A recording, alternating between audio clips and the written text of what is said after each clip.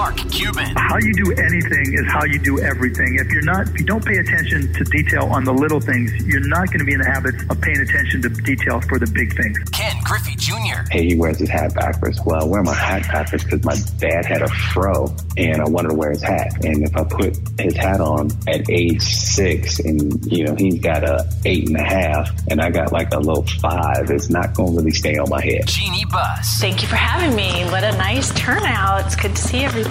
John Smoltz. If you don't have the imagination and the willingness to fail or not being afraid to fail, I don't think you can be truly great. Candace Parker. I have so much hope for this generation coming up that have grown up with women in sports, in leadership roles, on television, speaking about sports, speaking knowledgeably about sports. Pau Gasol. To me, all the work that I've done, all the humanitarian work that I've done has always given me great perspective, has allowed me to keep my feet on the ground, and has really put and reminded me what's truly important. Damian Lillard. That was for Seattle. Just to name a few. Welcome to Sports Business Radio. Now, here's Brian Berger. Thanks for joining us on this edition of Sports Business Radio. Hope you're doing well. John Ourand, our old friend from the Sports Business Journal. He's the media reporter there. He's also the co-host of the terrific Marchand and Ourand Sports Media podcast. He's going to join us on the show this week. So much going on in the world of sports media. What is the future of the NBA media rights? The future of Apple with streaming? The Pac-12 deal? So many things going on, and we'll cover all of that with John Ourand on our show today. I'm joined by executive producer Brian Griggs. Griggs, before we get to that, how about some headlines? Let's do it. By the way, John is great because I geek out on his all the TV rights deals and the stats and everything behind all the money involved with it is fascinating to me. So I always love listening to John. Yeah, it's like he sees the future. Yeah, and he kind of knows like who the main players are involved for the potential media rights deals, and he brings up such a good point. Like, the NFL did their rights deal a few years ago. It's locked up for 11 years. Like, so many of the media rights deals are locked up. The NBA is really the only thing this decade that is coming on the market. So it is going to be a bidding rights war. Yep. But we'll go into that when we talk to John. All right. Lots of headlines this week, actually. So first, NCAA March Madness. Griggs, the women outshone the men. I thought their tournament from top to bottom was better. Mm-hmm. If you look at the Final Four, most amount of viewers ever, 357,542 fans at the Final Four for the women in Dallas, the most they've ever had for the Final Four. The championship game with LSU and Iowa, Angel Reese and Caitlin Clark, 9.9 million people, shatters all kinds of records for sporting events. And, that's a bigger number than a lot of the men's sporting events got. So the talk of the town after this edition of March Madness is definitely the women. Oh, I agree. I think the tournament was so fun to watch from top to bottom. Great competition. I mean, it was just battle out there after battle after battle. I mean, we saw some amazing shooting, the double 40-point games. Just all around great competition, fun to watch. I thought the tournament looked great. ESPN did a good job on coverage as they usually do. So, I was tuned in every game. I really liked the Bird Taurasi alternate broadcast, much like the Manning cast. I loved when Bird and Taurasi had their coach, Gino Auriemma from UConn on. Yeah. They had Chris Paul on. They had Dirk Nowitzki and Pau Gasol on, Simone Augustus. They had some really great guests. So I enjoyed that as well. But 102 points for LSU in the championship game, also a record scoring output for the women's tournament. So exciting basketball. 102 points in 40 minutes is no joke. To me, the best college basketball game I saw all year wasn't that championship game. It was the semifinal game between South Carolina and Iowa. That was a classic matchup. South Carolina came in undefeated. Caitlin Clark had 40 plus points, just all kinds of drama, back and forth game. Great basketball game, close throughout. Yeah, and I think you and me early before the tournament both thought South Carolina was going to run the table and take the whole thing. Right? I know I said that, and we both got embarrassed on that because, man, Iowa showed up and then LSU was just phenomenal. And man, their scoring was I mean, the shooting with LSU, I've never seen so many made shots in a row. They just come down just bucket after bucket after bucket. It was so fun watching them just drain everything. It was just a fun tournament all the way around.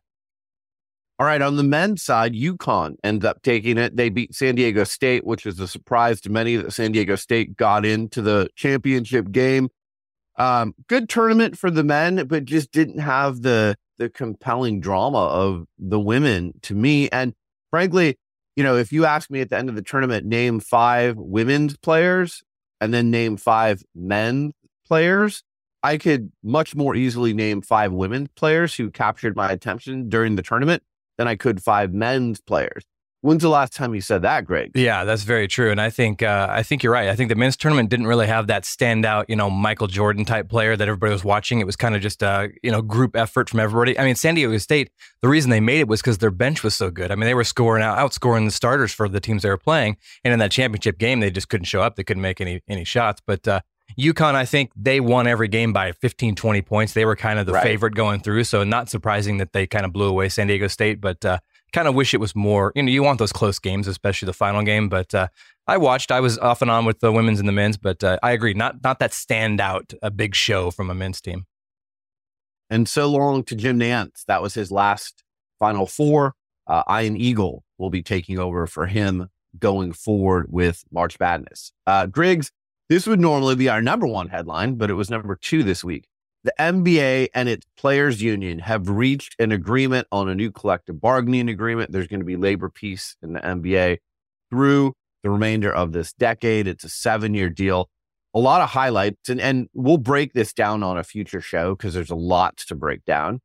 But here are a few of the highlights. So first, in an attempt to curb load management, which has been a problem for the NBA with many of their stars, you've got to play 65 games in order to qualify for all NBA teams and MVP going forward. So that's interesting. I don't know that that's really going to curb anyone from sitting out or load managing, but they did put it in there. This is a headline. There's going to be an in-season tournament that could arrive as soon as the 23-24 NBA season. The event will include pool play games baked into the regular season schedule starting in November, with 8 teams advancing to a single elimination tournament in December. The Final Four will be held at a neutral site, with Las Vegas prominent in the discussion, according to sources. So the in-season tournament, you'll hear us talk to John Ourand about that. That's a new piece of inventory for the NBA.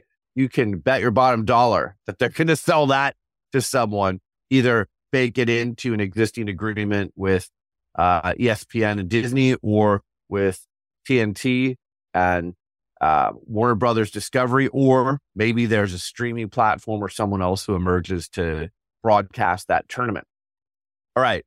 The NBA and its Players Association agreed to still continue this one and done. So there's not going to be high school players allowed to come in. You can go to the G League still and go play overseas, but that is not going to change.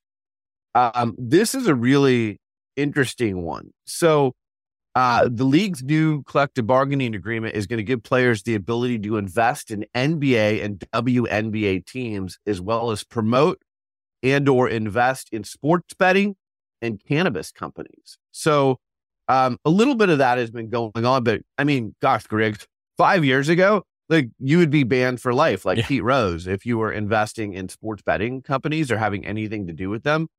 Now you're allowed to do that.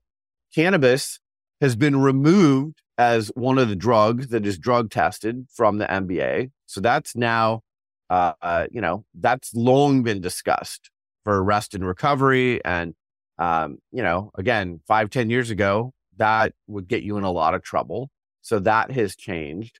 And then I guess the other highlight of this new agreement is, for the first time since the inception of the modern CBA in 1983, the team and league licensing revenue, estimated to be worth $160 million for the upcoming 2023-2024 season, will be added into the shared pool of BRI, that's basketball-related income. Owners and players split the BRI money, and the licensing revenue is expected to grow annually with the salary cap in ensuing years. the owners always had that tilting in their direction. And now that it's going to be split, that's worth a lot more money to the players. So, I look at this and I see where both sides came out, like the in-season tournament. I bet players aren't super excited about that. The owners get that. It's another huge piece to go to the media rights deal with. But like for the players, cannabis, you can invest in the NBA and WNBA. You can partner with sports betting companies. Like there are some real wins for the players here. I actually think it's a win that you only have to play 65 games to qualify for the postseason awards, because I don't think it's that many. If they had said 72 games, you can only miss 10 games. But Griggs, overall, what do you think of this new agreement? Yeah, I think, credit to the NBA, because we talk about a lot of times about, some organizations keep the same thing going for 50 years, never change anything. Right. I like how the NBA is adapting to the current times with the cannabis, with the betting and all that stuff. And, you gotta grow, you gotta move into these new, avenues of how the world's changing. So I think that's a credit to the NBA. The in-season tournament is intriguing to me. That's going to be interesting to see how they market that, how they play it, how the players feel about that. So I'm interested on that. I think the load management thing they're trying to do is maybe even more for the fans, because everybody's just been really ripping the NBA lately on players not showing up. So I think that might be something to try and get the fans a little bit off, like, okay, hey, they're finally doing something for the load management. But yeah, overall, hey, they got it done. There's not going to be a strike. We like hearing that. So they'll bring on the NBA. Let's see what happens. Well, and look, we're a sports business show, so we'd be stupid not to point out, like, the NBA athletes are really good athlete CEOs for the most part, right? So some of these things are really encouraging them to be athlete CEOs even more, like the ability to invest in NBA and WNBA teams or cannabis companies or sports betting companies. Like it's actually going to generate even more activity there, you would think, from players investing their money back into some of these companies. So I think that's exciting too. All right, several more headlines. There's two $6 billion bids for the NFL's Washington Commanders. So keep in mind the record sales price for a North American sports team, $4.65 billion in 2022, the Denver Broncos. So this would shatter that price at $6 billion. And there's two bids for Dan Snyder to consider. One is from Canadian billionaire Steve Apostolopoulos. He has submitted a fully funded $6 billion offer. He, like I said, Canadian billionaire. The other group is Josh Harris, Mitchell Rales, and they've pulled Magic Johnson into their group. So you've got these two groups, and it's going to be up to Dan Snyder to consider. He asked for the $6 billion. He said that's what you need to get to. Both groups got to that. The NFL owners will have to vote on whoever Dan Snyder picks as the $6 billion bid. But you would think that Dan Snyder's days as owner of the Commanders are going to be coming to an end quickly, which if you're the NFL, that's a very, very good thing, because this guy is toxic and has lots of controversy around him. Agree. Yeah. And Washington is such an iconic brand and an iconic team too. It's a great market, great team, great history. So it's going to be good to move on to a new ownership. I mean, it's hard to bet against the Magic Johnson. He's obviously been in the business before with the Dodgers and other teams. So that's a good group. But $6 billion, I mean, as we say, NFL continues to rise in prices. And here we go. I mean, every single time you talk about a team sale, it goes up. Even like you mentioned, the Broncos wasn't that long ago. And all of a sudden we're already past that number big time. So it just continues to be the king of cash. Yeah, it is really amazing to see how these real estate prices, so to speak, go up on these teams, especially the NFL teams. All right, next headline. Golden State Warriors star Steph Curry has signed a new long-term extension with Under Armour that will extend beyond his playing days and into his retirement. Exact terms were not disclosed, but the new agreement could be one of the richest ever endorsement deals in sports. Wants annual base pay, stock equity, royalties on signature products, and on-court incentive bonuses are tallied.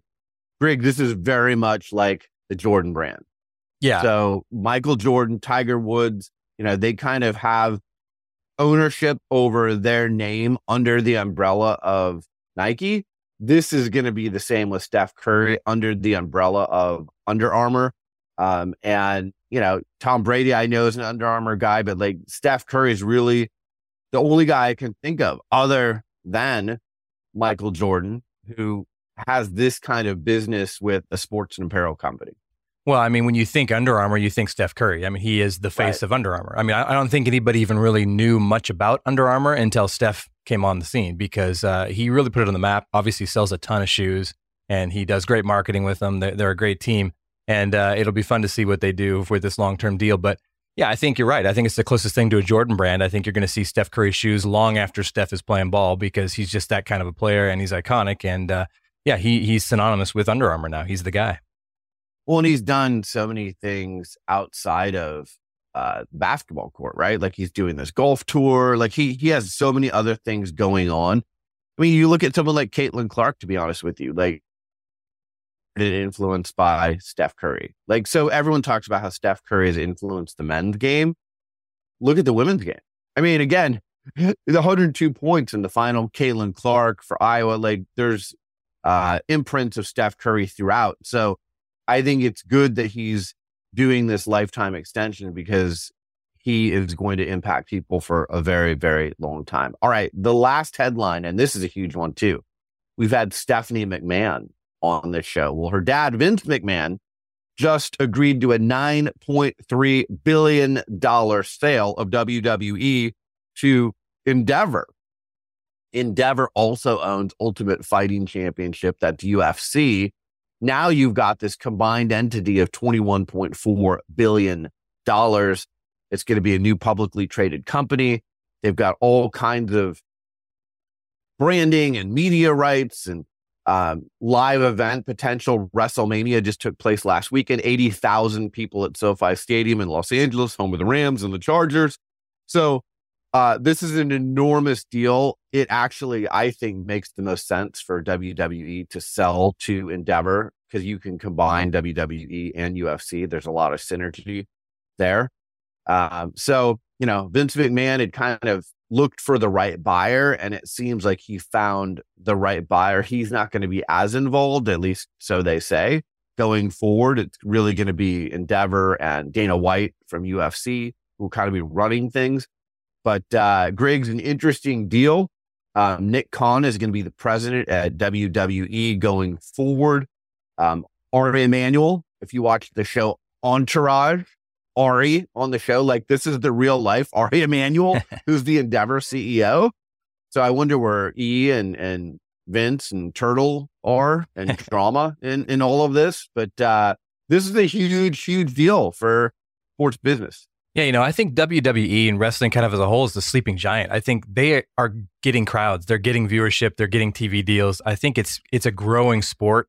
Dana White's obviously an iconic, everybody knows who he is. He's always out and about. He's the face of UFC. So I think that marriage of them being under the same canopy is great, because they keep growing. I mean, they're making money, like you said, 80,000 for a live event. They do a really good live events. People come to those things. They sell a lot of tickets. There's a lot of merch. And I think they're going to continue to grow and make more money. So I like this deal a lot. All right. The last thing I want to say, I just want to weigh in this Lamar Jackson story.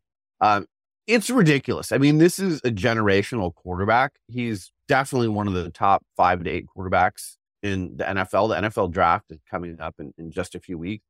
Supposedly, according to his own Twitter, he requested a trade from the Ravens back on March 2nd. And typically, if a quarterback of this ilk came on the market, there would be like a feeding frenzy to sign him and to give him money. And, oh my God, we have a chance to get a generational quarterback. Like, let's go out and get Lamar Jackson. If it costs us 2 first-round picks and a player, like, who cares? This guy's a difference maker. I think he's 45-16 as a starter. Like, not many players have that kind of a record as a starter. But Griggs, it's crickets. Mm-hmm. And people are trying to understand, like, why in the world wouldn't there be a feeding frenzy here to acquire Lamar Jackson? Well, let me tell you why. And there's the C word that's been used out there, and it's collusion.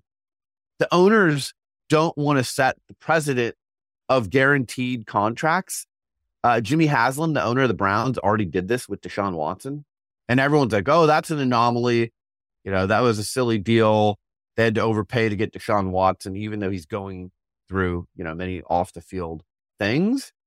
But the owners have basically decided, I'm not going to be the first guy to go give Lamar Jackson the fully guaranteed contract, because then you've got to give a fully guaranteed contract to Joe Burrow and to Justin Herbert and to Jalen Hurts and to all the quarterbacks that are waiting for their turn for a new contract. And none of those team owners want to have to give the fully guaranteed contract. And they want to be able to say, well, look, your contract is comparable to Lamar Jackson. Well, guess what? If Lamar Jackson has a fully guaranteed contract like Deshaun Watson, then you're going to have to give him a guaranteed contract because Lamar Jackson has a better resume, and he's got a better resume than Deshaun Watson. But the Ravens are holding firm, and it seems like the owners, who, wink, wink, by the way, just had the owners meeting in Arizona, got into a room and said, no one at this table better give Lamar Jackson a guaranteed contract, because if you do, then I'm going to have to give the same deal to my quarterback. That's what's going on here. If Deshaun Watson had never gotten a fully guaranteed contract, I think Lamar Jackson would either have a deal with the Ravens or he'd be on another team already, because they would have been able to say, okay, we're going to acquire you and give the guaranteed contract. Now, I will say this. If there's any owner in the NFL who's going to say, through all the other owners, I'm giving him a fully guaranteed contract because we want him on our football team, it's probably Jim Irsay and the Indianapolis Colts. And by the way, they need a quarterback. By the way, they have the number 4 pick in the draft that they could send back to the Ravens, who could draft a young quarterback or draft someone else. But this is absolutely ridiculous that someone of Lamar Jackson's caliber is on the market. He doesn't have the off the field issues that Deshaun Watson has, and he still can't find a team. So I hope someone gets smart and says, look, I don't care what the other owners think. This is what's best for my football team. And what's best for my football team is to have a 26-year-old MVP who's 45-16 as a starter, who's one of the best quarterbacks in the NFL, who's going to, I mean, he's like Michael Vick. He's going to sell tons of tickets and merchandise. He's electric on the football field. You can pencil your team into the playoffs, especially if you're in the NFC, because all the good quarterbacks are in the AFC now. Mahomes, Josh Allen, Justin Herbert, Joe Burrow. There's not as many in the NFC anymore. So it's going to be interesting to see what happens. But as the draft approaches, Greg, I'm not watching to see who the number 1 pick is.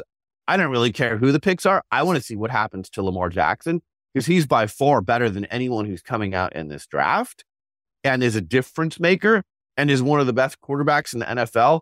And if I was the owner of one of these teams, I'd sit up at the table at the owners meeting and say, hey, everyone, I'm not going along with the C word. I'm trading for Lamar Jackson. See you in the Super Bowl. Well, especially in today's NFL game. I mean, the running quarterback, the scrambler is the game. Unbelievable. Yeah, he's the game. I mean, that's how the football's played now in the NFL. It's not about a drop back and throw in 3 steps. It's how can I run around and run for an 80-yard run and score the touchdown? So it's baffling. But like we talk about always, behind these big organizations, there's always the behind the curtain. There's the people that are off the field that are running the show. And this is another example of what's running the show right now. An iconic quarterback that's sitting there just twiddling his thumbs waiting for a team to sign him. So it's crazy. I agree. Crazy story. He's too good to be sitting there right now. He's too good to be sitting there. And again, doesn't have nearly the off the field problems of Deshaun Watson. So the only thing that makes sense, I mean, we talk about this on the show all the time. When something is obvious, when it's logical, it's usually what the answer is. Yeah. I was not in the NFL meeting. I'm, going to be very careful here, but like when it walks like a duck and talks like a duck, it's usually a duck. Quack. And the fact that no one has traded for him yet, it's because no one wants to hand out that fully guaranteed contract. They don't want all the owners mad at them. They don't want to set the market for the other quarterbacks and know that, like, okay, I guess we're in the fully guaranteed contract business, not just with quarterbacks, but it's going to trickle to wide receivers, running backs, star defensive players. Like, it's going to change the market, and the NFL owners don't want to do that. They can say Deshaun Watson's an anomaly right now because he's the only one with a fully guaranteed contract. I think Kirk Cousins might have some form of a fully guaranteed contract too, but that's it. Like, this isn't the NBA. This isn't Major League Baseball, the NHL, where the contracts are fully guaranteed no matter what. And the NFL owners do not want to change that dynamic. And they know if they hand out another one to a star player like Lamar Jackson, it's going to set the market. It's not fair to Lamar, And again, if I were one of these owners and I could get a generational player like Lamar, I'd be breaking the mold in 2 seconds and saying, I'm signing Lamar or I'm trading for Lamar. But that's where we're at. All right. Coming up next, John Ourand. He is the media reporter for the Sports Business Journal, the co-host of the Marchand and Ourand Sports Media podcast. We're going to dive into the world of sports media. So many deals going on and what might happen in the future with the Pac-12, the NBA, and other entities. You're listening to Sports Business Radio. We'll be right back. When it comes to your health and longevity, you hold nothing back. You understand what it means to push harder, reach farther, and go the extra mile. This relentless drive runs in your blood. That's why Inside Tracker provides you with a personalized plan to build strength, speed recovery, and optimize your health for the long haul. Created by leading scientists in aging, genetics, and biometrics, Inside Tracker analyzes your blood, DNA, and fitness tracking data to identify where you're optimized and where you're not. You'll get a daily action plan with personalized guidance on the right exercise, nutrition, and supplementation for your body. And when you connect Inside Tracker with your Fitbit or Garmin, you'll also unlock real-time recovery pro tips after you complete your workout. It's like having your own personal trainer and nutritionist in your pocket. For a limited time, you can get 20% off the entire Inside Tracker store. Just go to insidetracker.com/SBR. That's insidetracker.com/SBR. Now, back to Sports Business Radio with Brian Berger. My guest is John Ourand. He is the media reporter for the Sports Business Journal. He's the co-host of the Marchand and Ourand Sports Media podcast. I love that podcast. You can find him on Twitter at Ourand_SBJ. He's joined us many times on Sports Business Radio. John, how are you? Doing great, Brian. How are you? I'm doing great. Thanks for doing this. There's so many sports media topics that I've wanted to cover with you. And I've been intensely listening to your podcast as well as you guys cover these. But let's start with the regional sports networks. You've got Bally's going bankrupt. What does this mean for the future of team broadcasts with these RSNs collapsing?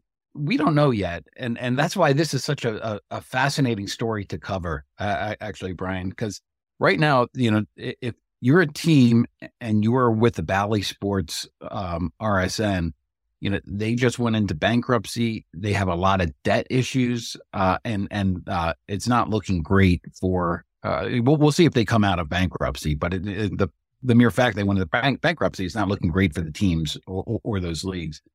Similarly, Warner Brothers Discovery owns 4 RSNs. And including the one up in the Northwest, which has the rights to your Blazers. Right, well. Exactly, and they're also having a lot of financial problems, and they're looking. Warner Brothers Discovery told all the teams they just want to get out entirely. So you have those two, and you take a look at them, and we're like, wow, everything is really just going poorly for the RSNs. But on the other side of the coin, NBC Sports Group owns several RSNs on both coasts. They're all of them. The whole group is profitable, and looks to be profitable for the foreseeable future. I mean, my head's not in the sand as an Oscar. The profits are on a downward slope, but it still is a good business for Comcast and for which owns NBC. And then you have the team-owned RSNs. Yes Network is doing great.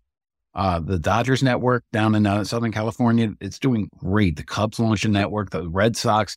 So the idea that the entire system is going to blow up, and we're going to be and that everybody's going to be watching their local games completely differently this season or even within 12 months is not going to happen. But there are like big fissures with companies that have financial troubles, partly due to the media market, but partly due to the companies themselves. Yeah, it's interesting. It used to be the teams counted on that money every year, right? Like, oh, this is the gravy, the RSN, it was a lot of money. You could bank on it. You'd go with the highest bidder.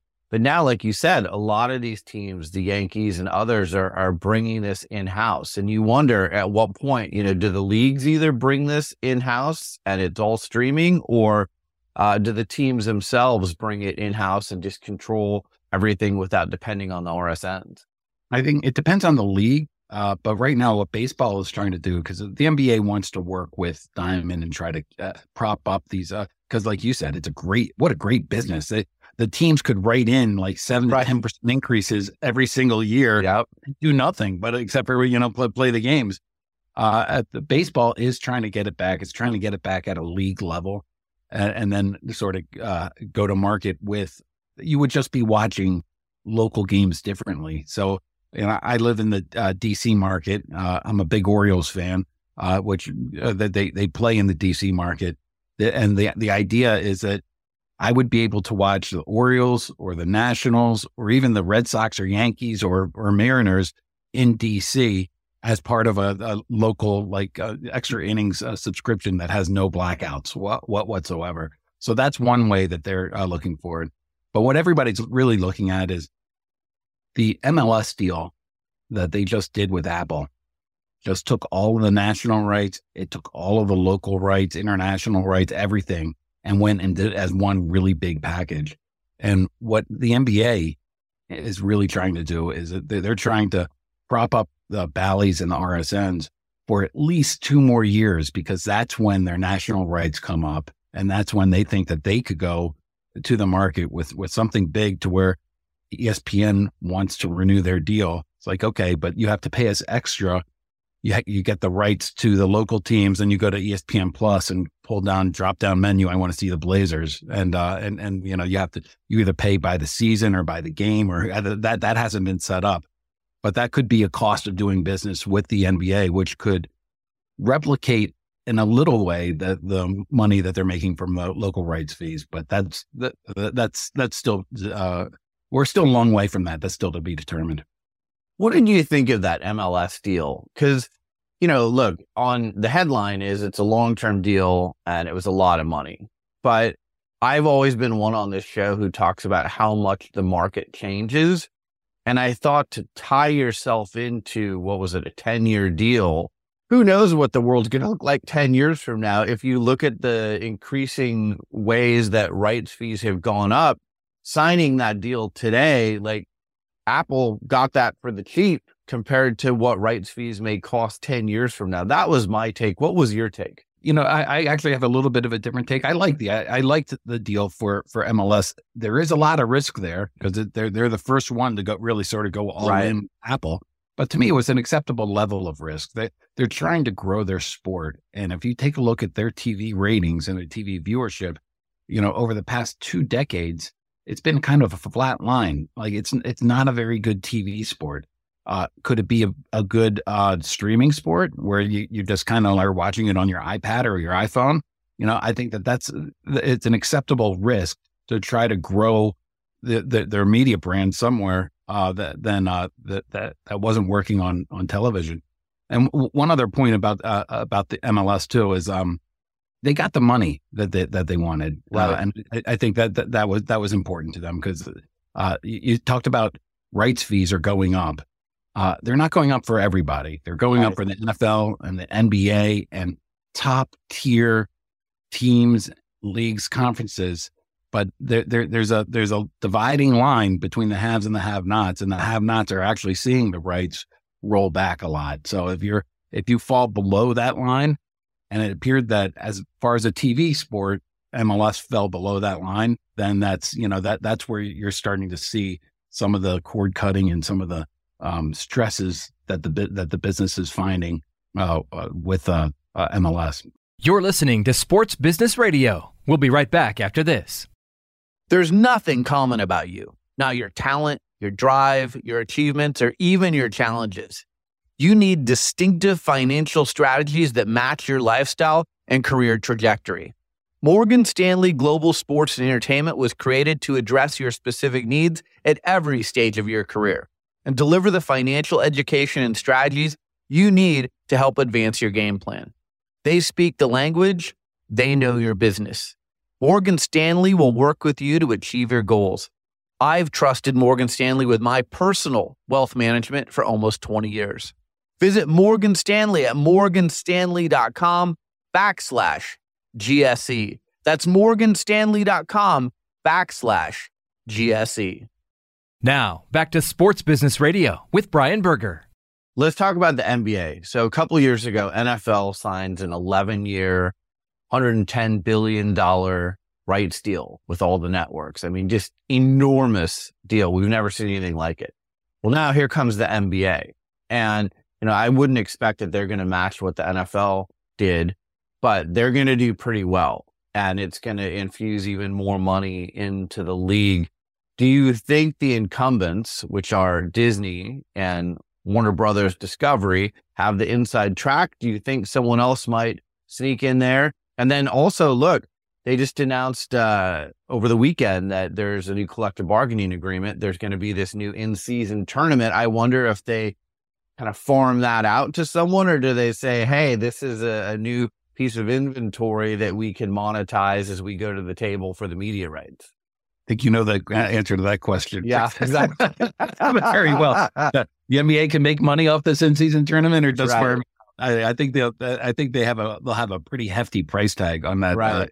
Tournament. I think that ESPN and they haven't really even started the negotiations yet. I mean, they've started talking. Incumbents always have an advantage. And ESPN really wants to keep it, and they have the power of Disney behind it. They have great relations between Disney, ESPN, and Adam Silver in the NBA. They have great relationships.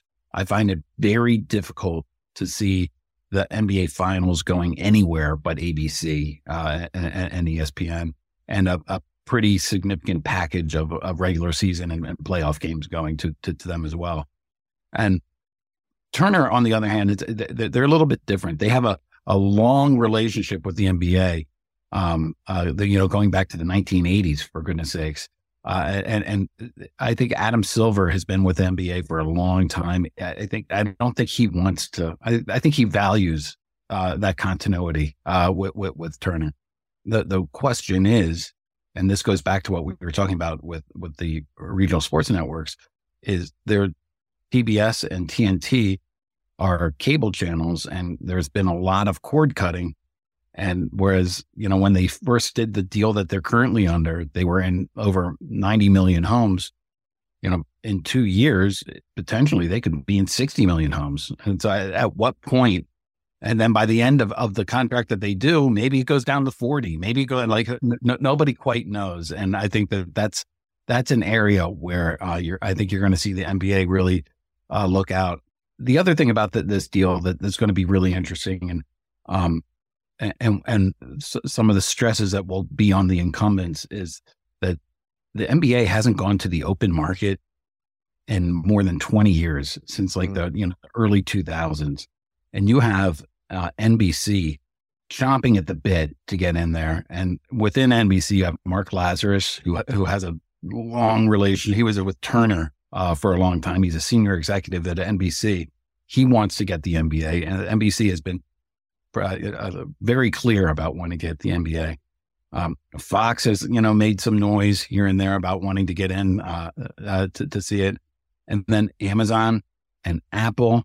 And this is the NFL is done until 2031, 2032. That's when the rights deals go. The major college footballs packages go until the end of the decade or early 2030s. This is the last really big rights package left. And I think that there's going to be a lot of activity around there. And the questions are going to be, how much does loyalty come into what the NBA does versus hard dollars and cents? How much will they trust going to a streaming platform like Amazon or Apple versus, traditional media companies that also have their own streaming platforms as well? And it's I always describe it, Brian, it's like buying a house. If you have more than one bidder, the prices are going to go up. So I'm loath to make a prediction, because who knows what it's going to be. But I do know there are a lot of bidders that are going around that want a piece of the NBA, and the NBA is sitting really, really pretty right now. Yeah, I agree with everything you just said. And I think it's interesting. Look, ESPN's laying people off. It seems like ESPN has money when they need it to pay, Troy Aikman and Joe Buck and the Manning brothers. But then, you read, they're laying off, hundreds of people. So they always seem to come up with the money when they need it. But I've heard too that NBC is lurking and, bring back that John Tesh music and the opening theme that I listened to when I was younger. That was great. And then, look, I think one of the best parts about the NBA is the NBA on TNT studio show, right? Like, who doesn't love that? It's won so many awards. They just signed those guys to like decade long deals. So, you wonder, gosh, if Warner Brothers Discovery didn't maintain the NBA, they've already put that money up front there with those guys, supposedly, that would just be odd. The thing about those contracts, I'm told, is that they all have outs in them in case the Turner doesn't renew the NBA. So that would be something that potentially they could replicate elsewhere. That's such a fascinating show to me, because it's not to me, it's not a pregame show, right? At all. It's and it's not even an NBA show. It's an entertainment show, and they're goofy and funny and poignant, and they have good analysis. And it's just like every now and then they talk about the game that's actually going, right, that they're carrying. But more often than not, they're just kind of talking about whatever interests them in a really engaging way. I think it's a really, really good entertainment show. Yeah. Dawn, have you had a chance, I'm sure, to watch the alternate broadcasts, like the Manning brothers? I watched Bird and Taurasi this weekend. They bring on guests. It's a different way to watch a game. What do you think of these alternate broadcasts? I am a big fan of watching Monday Night Football with the Mannings, because I learned something.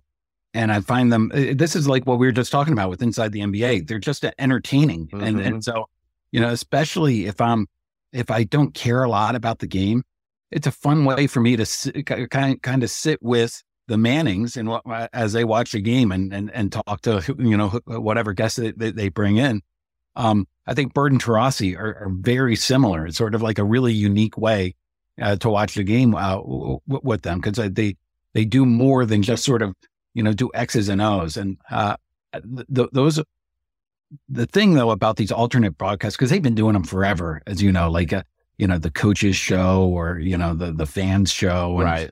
They in terms of viewership, even the Manning cast, because the Mannings get a ton of press because people like me watch them all the time, but they don't bring in the viewers. They bring in like 1/10 of the viewers, like that Monday Night Football does. So, the question is whether they're bringing in new viewers that wouldn't be watching Monday Night Football, or whether they're just siphoning viewers like me that would have been watching Monday Night Football. One thing is, I'll stay longer with the Mannings in a bad game, just because I'm finding them entertaining than I would have if it was just on ESPN. So maybe it's worth it in that sense. But this is something that you're going to see moving forward a lot more, and the ones that are going to be successful are the ones that are going to be really star driven. Peyton Manning is a bona fide TV star, don't you think? I do, and I got to tell you, I'm surprised by Eli. He's really good too. Like, I did not know Eli was as funny as he is. Personable. He's one of the few people that could probably give it back to his brother, and there's not a side eye. Like, they have that good relationship, much like Bird and Taurasi do too. Yeah, Eli was a pleasant surprise for me as well, because I already knew Peyton was a big TV star, but Eli kind of like he's become almost a star of that show, for goodness sakes. You're listening to Sports Business Radio. We'll be right back after this. 5G is here. Is your stadium ready? From an immersive fan experience to efficient game day operations, 5G is transforming sports and entertainment. If you're ready to jumpstart your 5G transformation, look no further than Boingo Wireless. Boingo is one of the largest operators of indoor wireless networks in the U.S. They provide stadiums and arenas with state-of-the-art 5G networks and support teams across the NFL, NBA, Major League Baseball, Major League Soccer, and NCAA. I'm constantly interacting with sports executives, and the reason they love working with Boingo is because Boingo manages 5G and Wi-Fi networks end-to-end, offloading very stretched IT teams. Whether your stadium is looking to support mobile ticketing, cashless payment, or connected operations, Boingo has you covered. But don't just take it from me. Their customers include world-class venues like Soldier Field, State Farm Arena, Petco Park, and University of Louisville. Boingo and 5G. Now that's what I call a win-win. For a limited time, Boingo has a special offer for Sports Business Radio listeners. They're offering a free 5G assessment for your stadium or arena. To get started, simply email sbradio@boingo.com and mention this podcast. That's sbradio@boingo.com. Our thanks to Boingo for their continued support of Sports Business Radio. Now, back to Sports Business Radio with Brian Berger. All right, a few more topics. I'm out here on the West Coast. Everyone wants to know what in the world is going on with the Pac-12 media rights. There's people out here talking about if they don't get a good media rights deal, the conference may go away or certainly not look like it does right now. What are you hearing? Yeah, so I'm loath to make a prediction because, if you make a prediction, like something, all it takes is one person to say, "All right, let's do it, and let's get it." But what I can tell you is that the market among television networks is really appears to be drying up for the Pac-12. CBS was interested at one point in maybe doing a game a week, and that they're I've been told they're not as interested. NBC hasn't really shown any interest whatsoever. Fox has shown like they're still around in case the money gets down so low that they can get it. And ESPN, you mentioned the cost cutting earlier. We mentioned that line that MLS fell behind.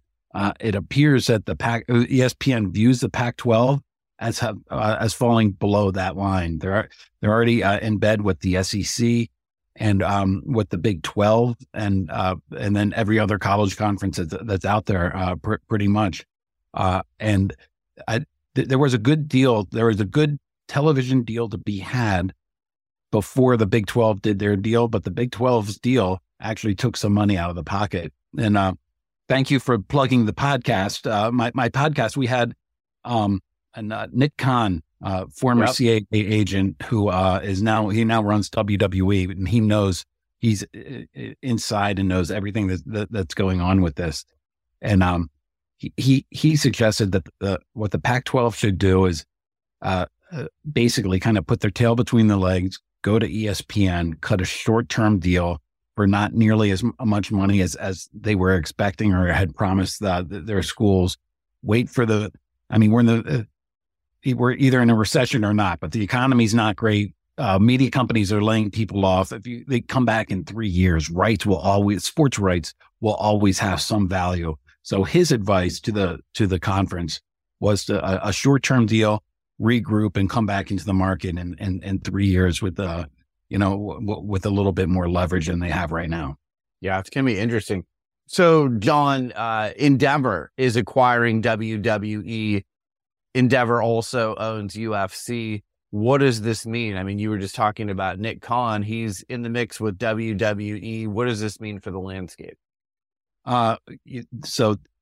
Expect a lot of sharing of possibly talent, certainly resources, as UFC and WWE. They're going to each be their own distinct companies, but they're going to work side by side with each other. So Dana White will have much more of a say or much more influence over WWE, certainly than he does right now. One thing about the WWE that's interesting to me is they do really, really well in terms of media rights. They have deals with Comcast, NBC, and who's their other one? Oh, and with Fox. And they've done a really good job with that. The WrestleMania just was last weekend, sold out SoFi arena down in Los Angeles. They do really well at the gate. What Endeavor can bring to them, though, is marketing, is selling sponsorships around things. This is what they do. So in terms of growth, being associated with Endeavor, really, the executives believe will turbocharge WWE and everything around it. They believe that there's a huge room for growth, including in the rights deal, because they just reopened the negotiations and their deal's about to end, and they're in the market now trying to get more money out of these networks. So, which is another problem, by the way, for the Pac-12, because there are all these other WWE Raw is the most viewed show on cable television. Believe it or not, other than if you consider Monday Night Football, but it gets reliable ratings. People want to get this, and there is a sense that the Big 12, WWE, UFC is coming up too. They're all taking some money out of the market. All right, just a couple more questions before I let you go. Pickleball. I love playing pickleball. I don't love watching it on TV. I did like the pickleball slam this past weekend with Agassi and McEnroe and Roddick and Michael Chang. But short of that, I'd rather play it than watch it. But we're seeing pickleball make deals. Do you think it translates to TV? I'm not a fan of it as a TV sport. I will say this: a lot of big names are associated with pickleball, and a lot of big time private equity money is involved with pickleball. So they're making a big bet on this as sort of the next thing. And that's always the killer. You look at back in the 70s and 80s when I was a kid playing soccer, all the kids were playing soccer. It's like, oh, well, they're playing soccer, so they're going to watch soccer. Right. And what did it take? It took decades for that to take hold. So it's usually a folly where you get something as popular of a participation sport as pickleball and say it's so popular, it'll translate into a TV sport. That doesn't necessarily always happen. Well, It usually doesn't happen. Right. All right. Last question. Apple has MLS, as we discussed earlier. They've got MLB, Ted Lasso, huge. So they've got, kind of a sports entertainment audience. They have more money than anyone. Do they buy more sports in the future? What do you think they do? Because it seems like they're just kind of, shortly getting into the game a little bit, dipping their toe in the water, but they've got all this cash on hand that they could go to market with if they want.